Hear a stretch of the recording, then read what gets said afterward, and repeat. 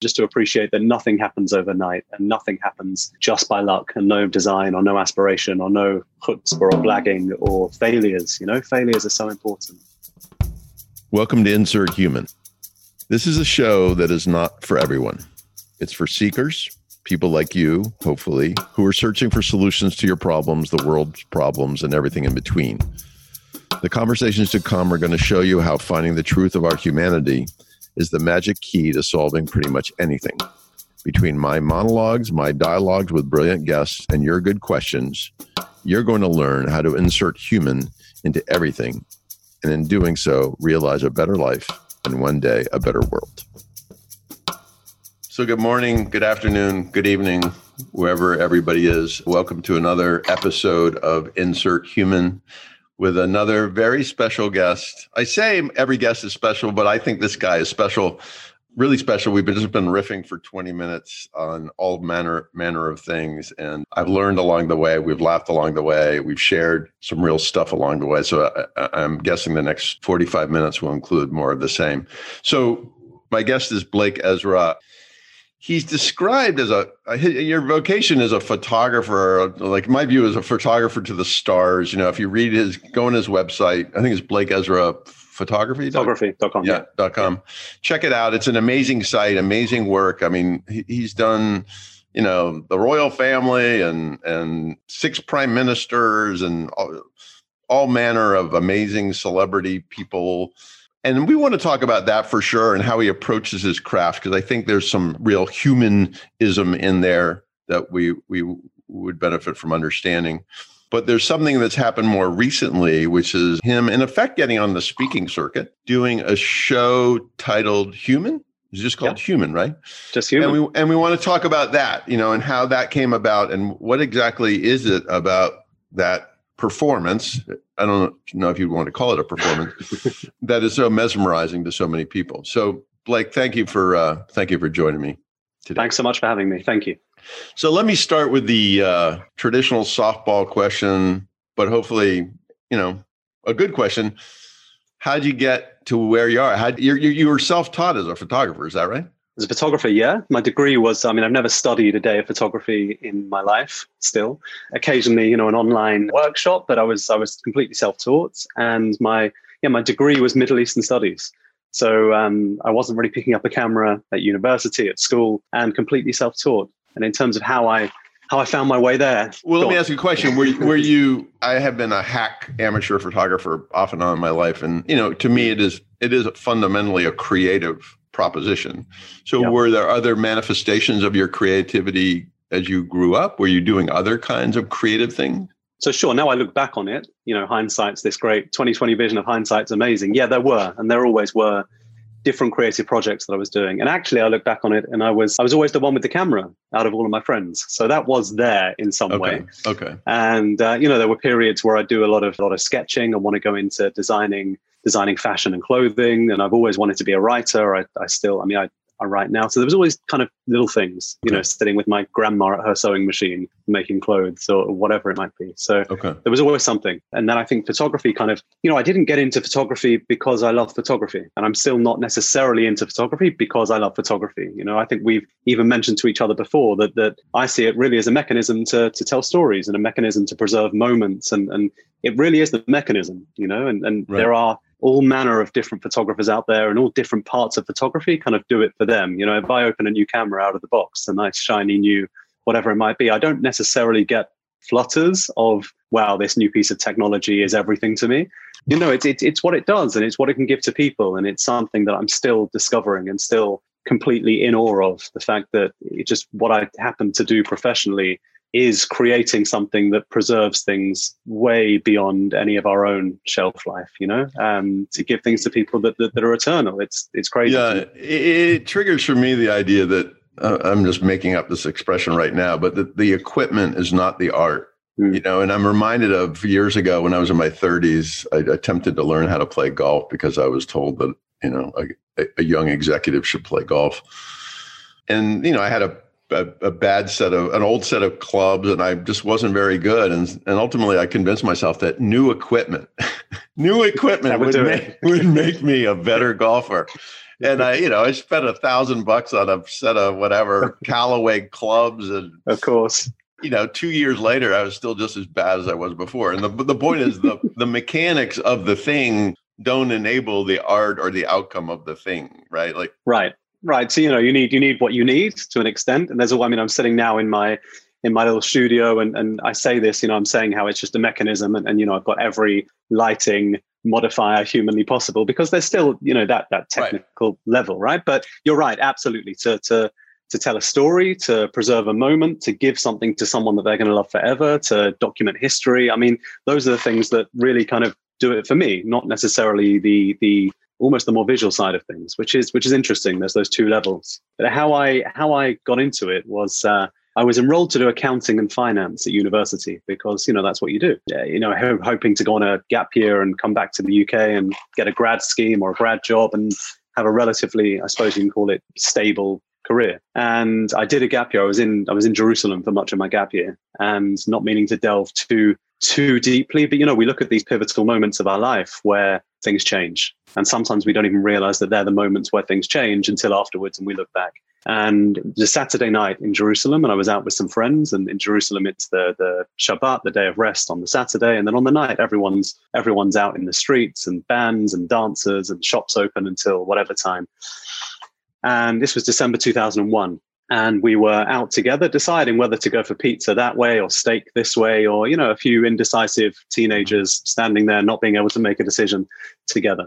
We decided pizza, and we're about to head off in this direction. And as our feet started moving, there was a massive blast, and the ground shook, and smoke came around the corner, and rubble came around the corner, people screaming, sirens. And we were standing about 50, 60 meters away from a Hamas suicide bomb, which killed 11 people and injured 170, right? So the truth is, if we'd have been more decisive and moved quicker, we'd have been there. So it's weird when these things happen, and your feet take you towards an explosion. We got out of there as quick as possible, and 5 minutes later, a second explosion went off exactly in the spot that we'd been standing when the first one happened.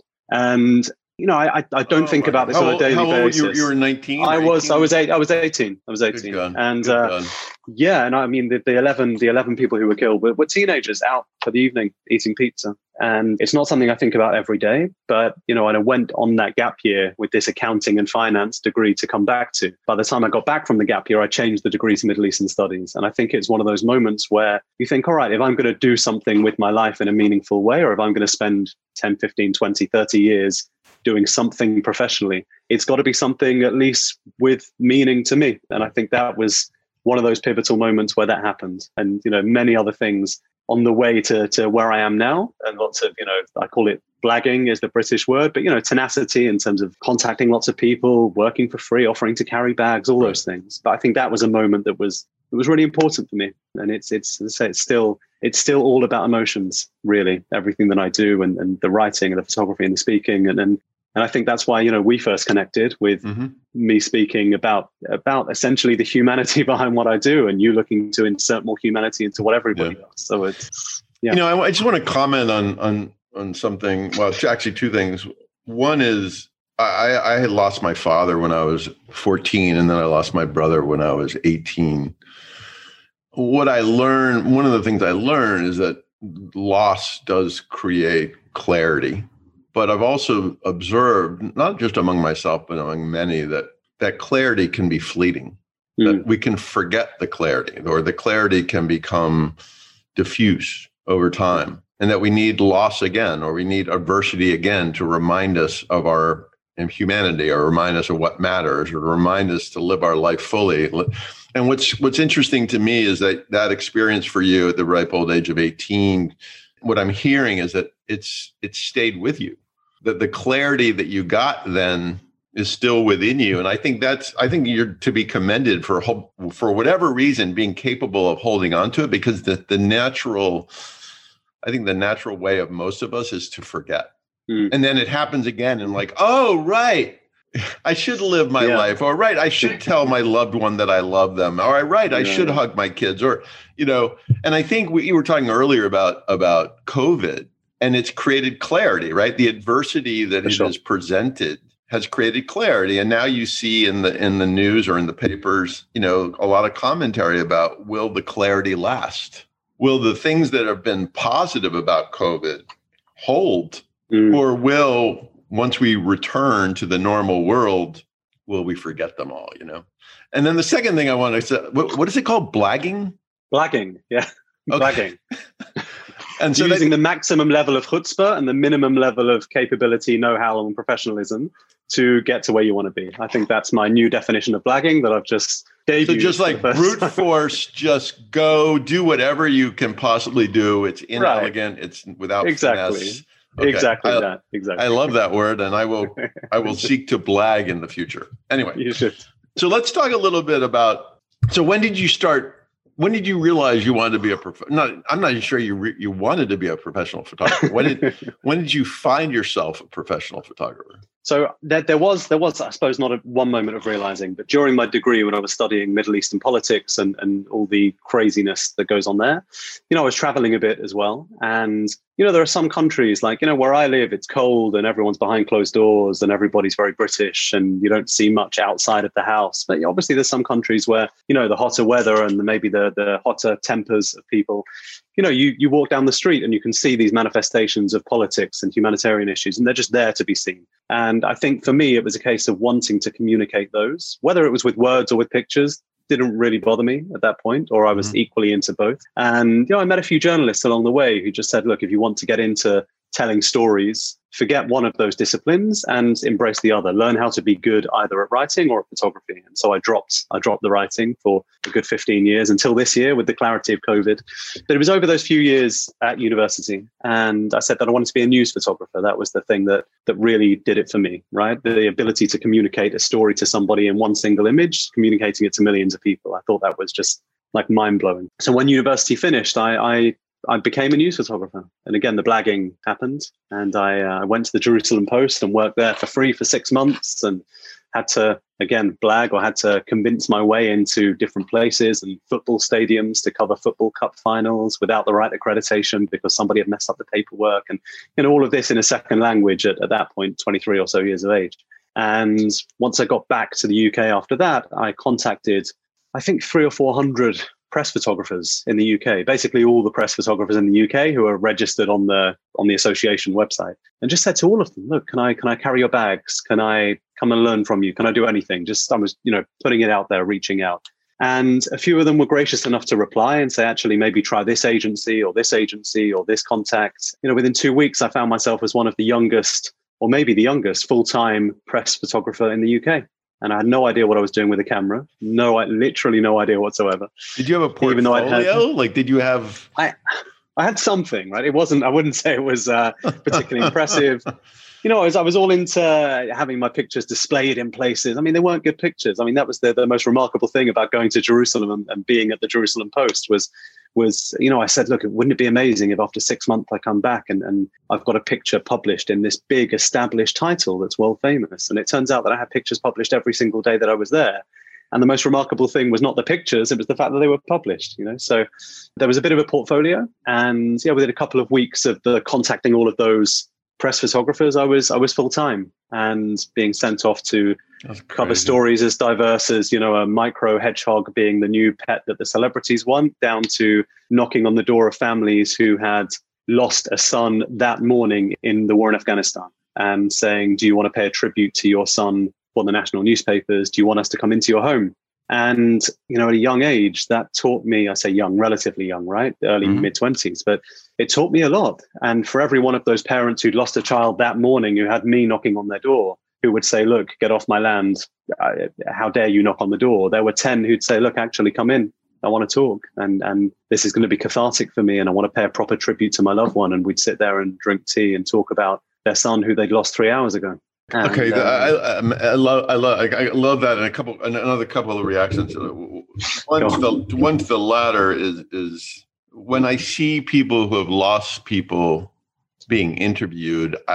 For me, it's like it's hard for me to get my head around the desire to do that.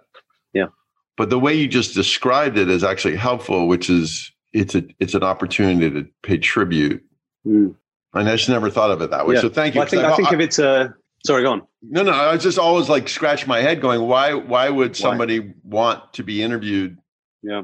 The day Like, I think after, in this context of it being like newsworthy, or of it being, I think whenever a national dies abroad in most countries, or whether that's in war or not, something will go in the news about that happening. And, I think if there's a choice of just having that person's name printed and nothing else, or having that person's name printed with a picture that their mother might love and some kind words from their family. right. And, a lot of people want to take that route. Right. And then one of my beliefs is that there are only two motivators of behavior change, aspiration and desperation. And for the vast majority of people, the only one that really seems to work is desperation. And, my example is I've been wanting to lose 10 pounds. I don't lose 10 pounds. I keep doing things the way I do them. And then I go to the doctor, and the doctor says, Chris, if you don't lose 10 pounds, you're going to double the risk of a heart attack. And bingo, I lose 10 pounds. Gone. So when you were sending out notes to 300 photographers, when you were doing everything that you were doing, when you were blagging your ass off, I'm just curious, and maybe you can't remember, was that out of aspiration or out of desperation? I think there was a mix of both, for sure. I think there was. I don't consider myself to have been really ever in a truly desperate situation, which is really a real blessing for me. I'm very fortunate, as many people have. Right. But there's always been options on the table. That's the truth of it. It wasn't a case of I need to get a job in news photography, or I'm going to have nothing else to do, or starve, or okay. whatever the doomsday might be. So I think a mix of both. A lot of aspiration, more so, I'd say. And I think I'm glad to hear that, because I get a lot of people reaching out to me asking for help in changing the trajectory of something, their career, their relationship, their whatever, their whole life. And I end up sort of helping them focus in on the motivation, because absent the motivation, you won't take the action. And so your story for me is affirmation that it doesn't always have to be pure desperation to cause the 10-pound loss, that there can be a mix of those two things, sort of coming together. For sure. So now you're a fucking professional photographer. and you have no idea what you're doing. Right. How did you do it? And what those early days, go on. Yeah, I'm more interested in it's like in my writing, people ask me, how do you write? Some people think I write well. Some people don't. And some people ask me, how do you write so well? I'm like, I have no idea. I can't explain it. It just sort of comes out of me. I don't really know. How do you do what you do? So weirdly, that's how I feel about writing in myself. In photography, it's a lot of self-learning, and a lot of it. I feel really blessed that the first kind of job in photography I had was in news photography, something I don't do much anymore. My pictures are published widely still nowadays, but not, I'm not taking them from news perspective necessarily. Right. But I feel really, really fortunate about doing that, because you get some photographers who photograph events, for example. So I now, probably the majority of what I do now, I say now, I mean last year, is kind of private events or state events or stuff like that. And I think for some photographers who are doing those, they might be shooting once a week, and that's fine. And that's, that works for them. I think to be thrust into full-time salaried news photography, where I had no control over my own life for 5 years or so, and you're doing 3, 4, 5 commissions every single day. And I'm just so grateful that I did that. And when I look back now, it was a mad experience and a mad existence. And I was out the house at whatever time every morning to drive for 2 hours to the office where my agency would be based. And then I could be driving anywhere within a 2-hour radius of that office, including back towards my own house. And the variety of what I was sent to do was amazing. So it could be that you're in a helicopter in the morning, and then something with the Queen at lunchtime, and then a property supplement in the afternoon, and then there's a murder scene in the evening, and just so many different stories, skills, experiences. And, some of them I didn't do particularly well, for sure. And I know that, and I can look back now and say that. And I was even sent to, I remember in the first week and a half of being in that job, I was sent to take portraits of a couple who had just lost, and I'm talking a lot about loss here, but who just lost their 2-year-old daughter, who choked at the nursery at the childcare that she was at.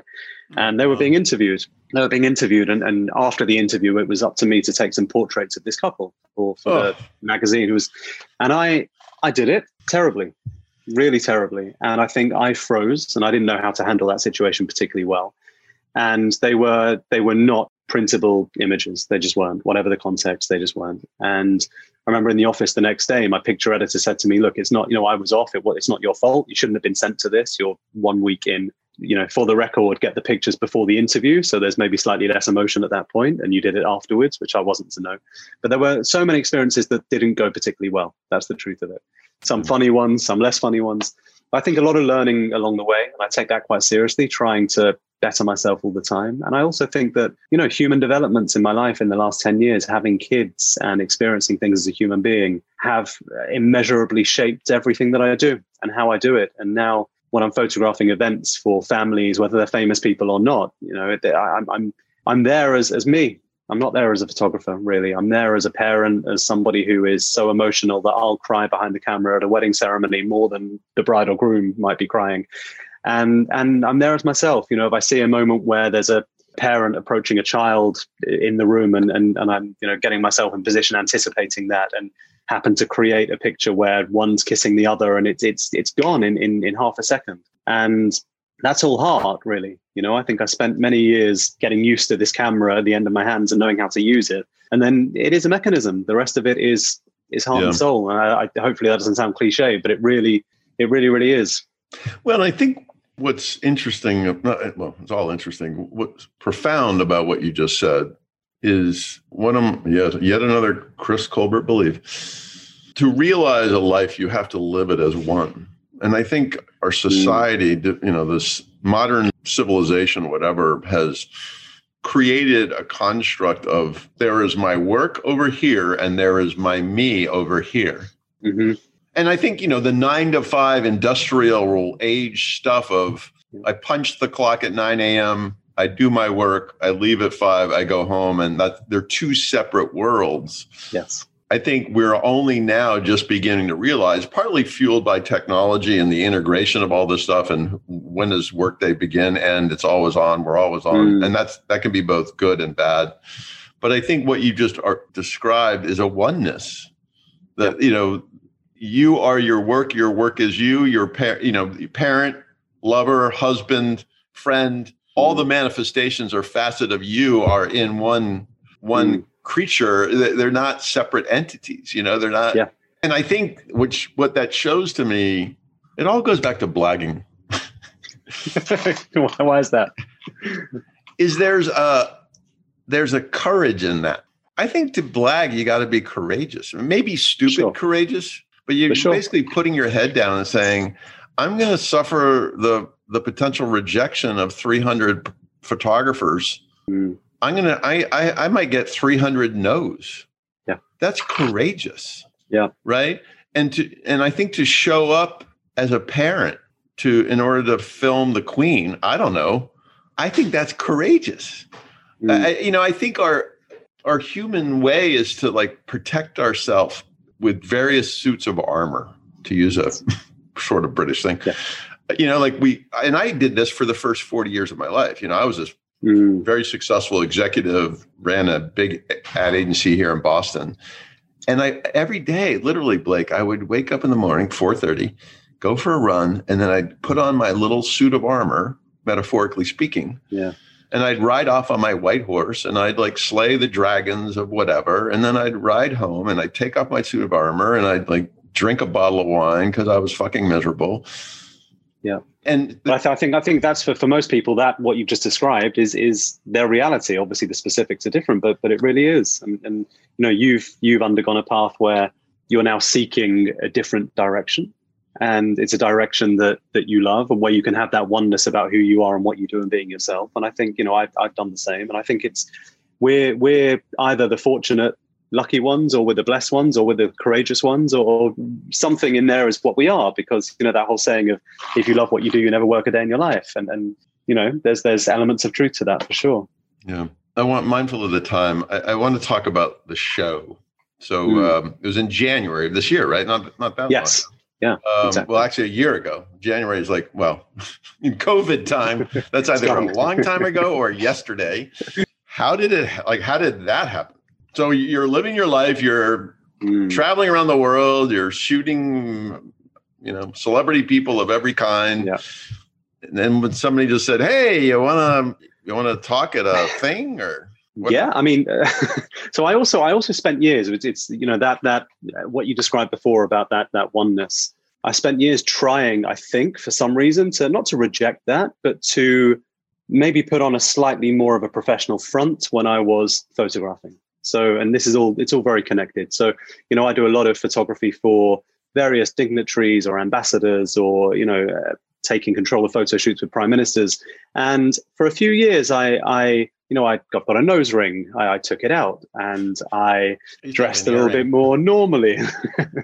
I dressed a bit more normally and professionally, and I did what my grandpa would tell me, make sure you're wearing a good suit. And I should still make sure I'm wearing a good suit. But I removed those elements of me, I think, and hid a little bit. And actually, those were great years of what you can look at as traditional growth for career and opportunities. And then I thought, well, look, I'm going to be me. And during those years, I was asked a few times to speak or to share stories. And I always said no. And I think firstly, because I still have imposter syndrome to a large degree, and be that in photography or writing or speaking, where I think, okay, either how do I take a picture? How do I string a sentence together? Or how do I share my story? What the hell do I have to say that is interesting? There are unbelievably interesting people all around the entire world. What have I got? I've not faced crazy struggle, and I've not, all this stuff. So there was a lot of, I rejected these opportunities quite regularly. And then somebody asked me to speak at their community group, which is near here. And it's somebody I really love, and somebody who has done a lot for me in the past, and someone I'm close to. And I couldn't say no. So I typed out the whole email saying no and deleted it, said yes, hit send, and it was done. And, there are about 100 people there, all very friendly audience, but I put time in, and it was a really interesting preparation, because there was no real, you said right at the beginning of our chat, we were talking about human and what the story was, what the message was that I wanted to portray. And the truth is, I'm not strategic enough to have had a message that I wanted to portray. I was asked to speak. I said yes. And then it got me thinking about what are the 10 or 15 or so most pivotal moments of my life, not my career, but my life. And again, they're together, they're inextricably linked. And it's such an interesting thing to do academically. I'd say to anyone watching, if you've not done that, it doesn't matter if you're sharing it or not sharing it. Go and do that. Think about those 10 pivotal sliding doors moments. And they're not going to be the ones that you necessarily think they are. They're just not. And so I did that. And that was the talk. And it was about those, as I say, 10 or so. And it went chronologically. And it was just about telling stories, and stories from my career and my life, and what's changed my outlook and what really made an impact on me. And this one community group with about 100 people in the room went really nicely. And there was actually an ambassador on after me. It was, I felt like I was part of a proper lineup. And I said to myself, if this goes well, and if no one falls asleep, and if the feedback's good, and then I'll do it bigger. And so a couple of months later, I was on stage in front of 250 in January, which was amazing. And again, I didn't even, I'm not good with an elevator pitch, right? I'm not strategic enough to have that. So when people are like, what is it? I don't even use the word show or one-man show or performance. I kind of stutter around and say, well, it's kind of me on stage telling stories, which sounds to me like one of the most, boring evenings anyone could have. But it turned into something that actually had a lot of lessons in there, a lot of messages in there, and people getting in touch the day after, offering me to speak in the more corporate world. Obviously, that's not happened due to everything that's happened this year. Right. And messages from other people saying, look, you've inspired me to go and pick up the paints I've not touched for 20 years, and inspired me to go and chase this and do that. And it was an amazing experience to do. And it sold out again for June and got cancelled. So we'll see when that happens. We're going to get you back on the stage, man. That's yeah. I'd love to. Yeah. So I have to ask, and I apologize if this is annoying, but what are the messages? Or I know you don't have an elevator pitch, but like you said, the word inspire. So one person you inspired to go paint or do whatever. So for the benefit of the audience, give us a handful of. If you did the talk right now, what might some takeaways be from what you have to share?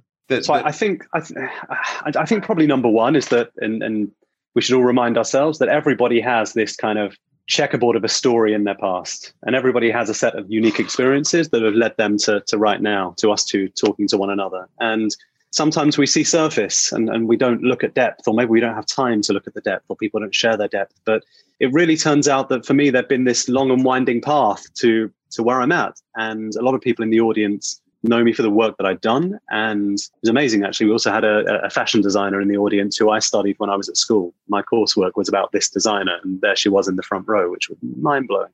So a lot of people... How random is that? Crazy. That's crazy. So a lot of people, know me for that work that I've done, or they see the pictures going out from these luxury events or whatever it is. But we've all got a long story behind us, and I think that was number one, just to appreciate that nothing happens overnight and nothing happens just by luck, and no design or no aspiration or no chutzpah or blagging or failures. Failures are so important.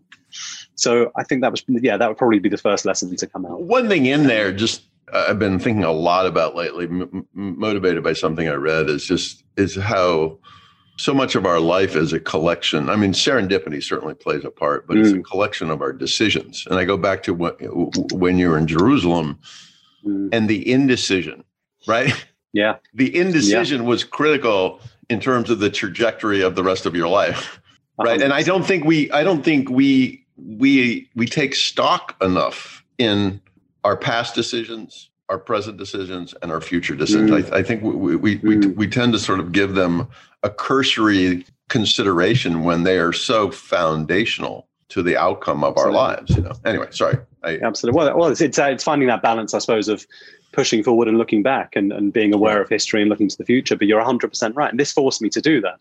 And it's not something I'd done before, not in any kind of structured way, but it really did. And yeah, as I say, look, it's difficult for me to summarize the other kind of, I suppose, the takeaway messages. But I think in every story that I told, which, as I say, spanned the worlds of, childhood, pre-university, through university, just afterwards, getting into photography, becoming established, changing direction, and some really interesting moments in that time, talking about, a photo call with world leaders where I was under very, very, very strict instructions not to speak to anybody. And there was a 30-second opportunity to get a certain picture, and it wasn't happening. And it wasn't happening well enough, and the room wasn't set up well enough. And, I knew that I'd be in trouble if I spoke out. And the clock's ticking, the seconds are ticking down. Any moment they're going to leave and walk out the room. And I spoke out, and I put the camera down to my chest and addressed each of these world leaders individually with, as much confidence as I could muster. But again, thinking back to those days of knocking on a door of a mother who's just lost her son 2 hours ago, and knowing that actually, if you ask anything nicely and in the right way and in the correct way at the time, the worst that can happen is they say no. That really is the worst. And, I wouldn't ask again and again and again, but turns out that I spoke up and the world leaders came where I needed them to be. And the picture was 100 times better than it was. So I suppose there's also elements of bravery, decision-making, how to mold certain situations to your own benefit. My own benefit only being what happens in the pictures to give to others. So it's not really my own benefit. It's a messenger for somebody else. And yeah, there was a lot to unpack, to be honest. I spoke for a couple of hours. What's the worst that can happen is, to me, like a corollary to the idea of, what happened in Jerusalem. Like, I think we get really confused about what we're guaranteed in our lives and the potential consequence of our actions and decisions in our lives. Yeah. And that causes, in a way, a form of, if not paralysis, a hesitance to do things, say things that we want to do or say, right? Yeah. And if we can just sort of constantly remind ourselves, like, life is not guaranteed. The worst that can happen is somebody says no. Yeah. I think we'd all be far freer. Definitely. I mean, most human beings are risk averse and overly self-conscious. Right. And I think they're the two, I think if I know that people are watching me dance, well, I stop dancing maybe sometimes, it's perception as well, for sure. And I would add to that, I think we believe we're immortal. And we believe that a long life is guaranteed. And we operate as if that long life is infinite. But if we could see the end of us, however short or long that period might be, it would change the behavior of us, because risk all of a sudden takes on a different complexion, right? 100%. It takes me back to, and this is not something that I knew about before that evening in January. There was a friend of mine who happens to be a very esteemed rabbi who was introducing me on the evening. And I've done photography for him. And there's these moments of him with his own kids that are just, powerful, really powerful. And he actually said, he was talking about Nachmanides, who's a 13th century Spanish rabbi. And he said that the one thing that we all share and that we all know is that now never remains. Things change quickly. And why this affects us so deeply, and it can affect us so deeply, is because we want things to remain the same. And because deep down, we all feel like we're supposed to be eternal and we're supposed to live forever. And he very cleverly then, of course, linked that to photography and making moments live forever. But you're absolutely right. And maybe there's that inherent feeling in all of us somewhere, even subconsciously, that then gives us those levels of kind of risk aversion and self-consciousness. Right. Because we don't necessarily realize that things can be as transient as they can be, and they can move as quickly as they can be. And we need to, be brave and be strong and be courageous and move in the direction that we want out of aspiration, and not necessarily only when desperation hits us. Yeah. I think that's, it's like desperation totally. is a survival function, and aspiration is it's not even a word, thrival. It's the opposite of survival, a thrival function. And you've clearly thrived. And I just commend you for that. And I'm not talking about your commercial success. I'm talking about your human success of what you've learned. And I love something you said earlier about just every experience that you've had, including being a parent, is informing every part of who you are. And some of that manifests itself in your photography. Some of that manifests itself on stage. It comes out in a bunch of different ways. Absolutely. But I think sort of a conscious, what I'm hearing is the importance of a active consciousness about using experience to inform self. And that sounds like, well, of course, but I know for a large chunk of my life, I wasn't doing that. I was sequestering things. I was putting parent in that box and putting, executive in that box and putting husband in that box, not connecting dots, not using it all as a means to develop the whole entity. I was just, I was trying, it was really a game of control, not a game of development. So talk to me about, let's sort of wrap it up on how you see your life coming out of this difficult period. We talked about this before we started the show. How has this period impacted you? How's the 9 or 10 months of COVID changed you or provided clarity to you? Like what's been its impact? So it's been really interesting. And I've actually said to my wife for a few years, and this is something I've started to admit publicly. I've said for a few years that I'd love a couple of months off, a couple of months without lifting cameras, and a couple of months without everything that comes with that, even though I love it. And even though, it's what I do. Mm-hmm. I didn't think those couple of months off would come like this. And I didn't think those couple of months would turn into a longer time. But in mid-March, at the beginning of the kind of first lockdown here, I put my cameras away in my kit room and I locked the door, and I didn't touch them for 3 months. And wow. Yeah, I feel a little bit guilty for that, because there were so many gorgeous moments of my own children playing in the garden and the paddling pool out and everything else. But that was what happened. And there's there's always the iPhone. And the iPhone came, the iPhone was out 100%.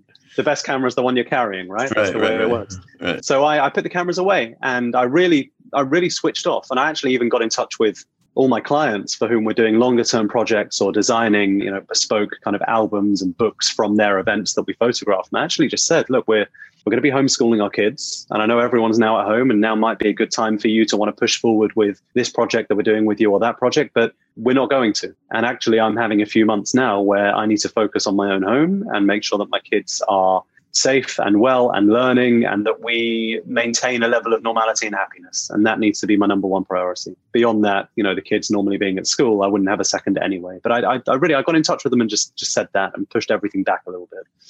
And I think it was the best thing I could have done, because now I feel more creative than I've ever felt, ever. I finally, after the 15 years of speaking to that journalist all that time ago who said, look, pick photography or writing, a couple of months ago, I wrote something about kind of the difficulty that the events industry is facing.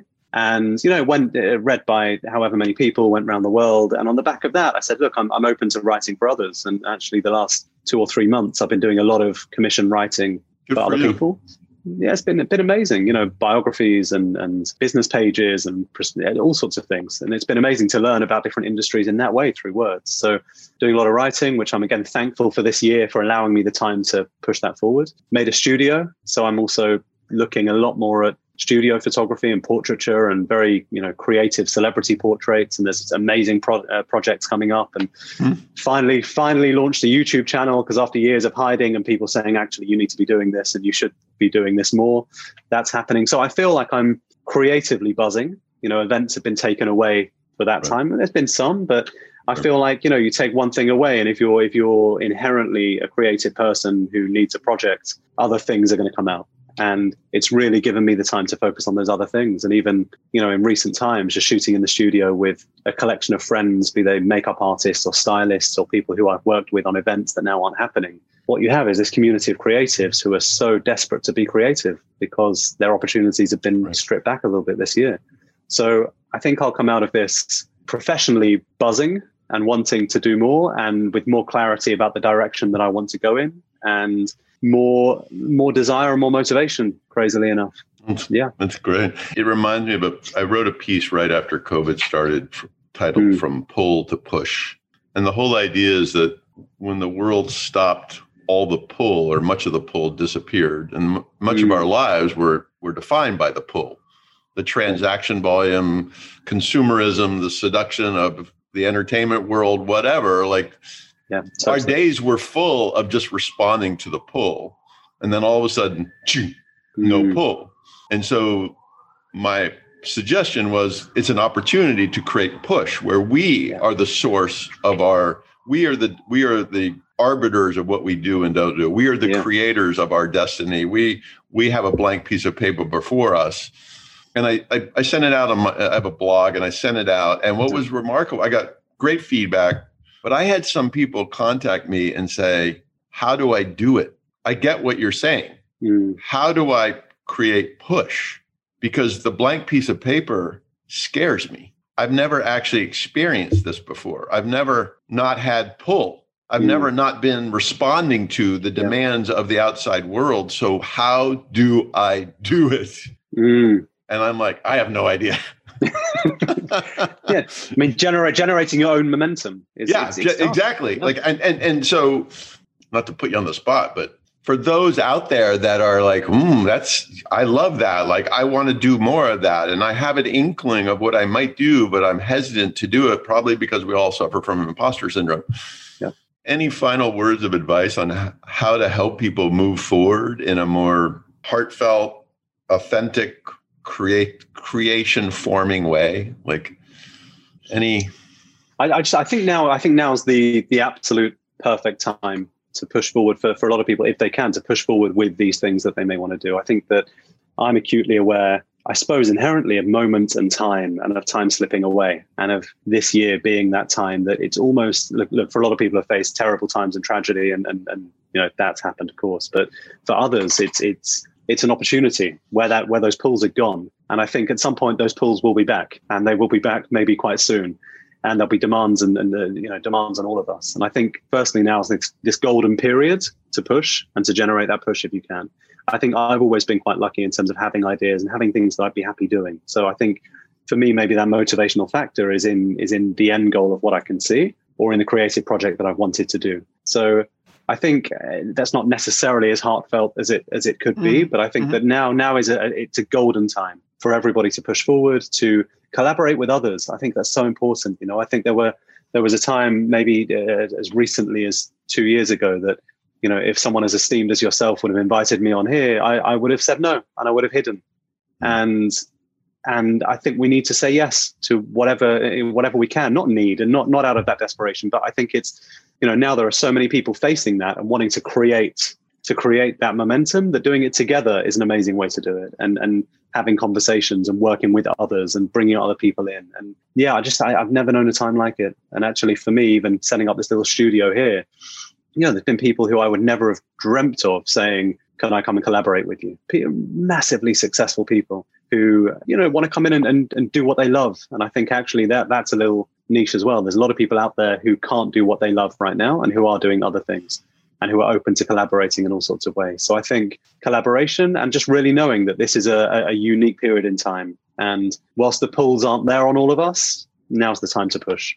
Once again, back to blagging. And to underscore, my work in this insert human space has been all about collaboration. I do not have the capacity the experience, the intellect, whatever, to realize the outcome that I'm trying to realize. It has to be done with other people. And I have been blessed and just shocked, frankly, at the willingness of brilliant people like yourself to participate in this undertaking from every walk of life, every part of the world. There are a lot of people out there that want to help other people. And I think that's the message to the audience is the best way to help yourself is to become a blagger, and in becoming a blagger, seek the help of others, like absolutely. I think that's a great wrap up. And Blake, thank you so much for being on the show. And I'm looking forward to staying connected. And I'm sure one day we'll be sitting somewhere and having more of this conversation in person. I'd love that, Chris. Thank you so much. I look forward to a hug too. I think, I would really. I'm a big hugger. I'm a big hugger. That's the challenge this year. All right, man. I'll let you go. Thanks so much for being on the show. God bless. Thank you, Chris. Take care. Thank you. Bye. Thanks for listening today. If you're in search of more opportunities to realize positive change in your life or work, and you find what I have to say helpful, you can always subscribe to my show, check out one of my new salons that are weekly virtual gatherings of like-minded folks. You can read some of my writings or just listen to one of the talks that I've given around the world over the last couple of years. And you can do it all at chriscolbert.com. While you're there, make sure to sign up for my ongoing email updates. When you do, you'll receive a free copy of the first chapter of my about-to-be-published book, Technology is Dead. Again, it's all available at chriscolbert.com. Thanks again for listening today, and I look forward to connecting more in the days ahead.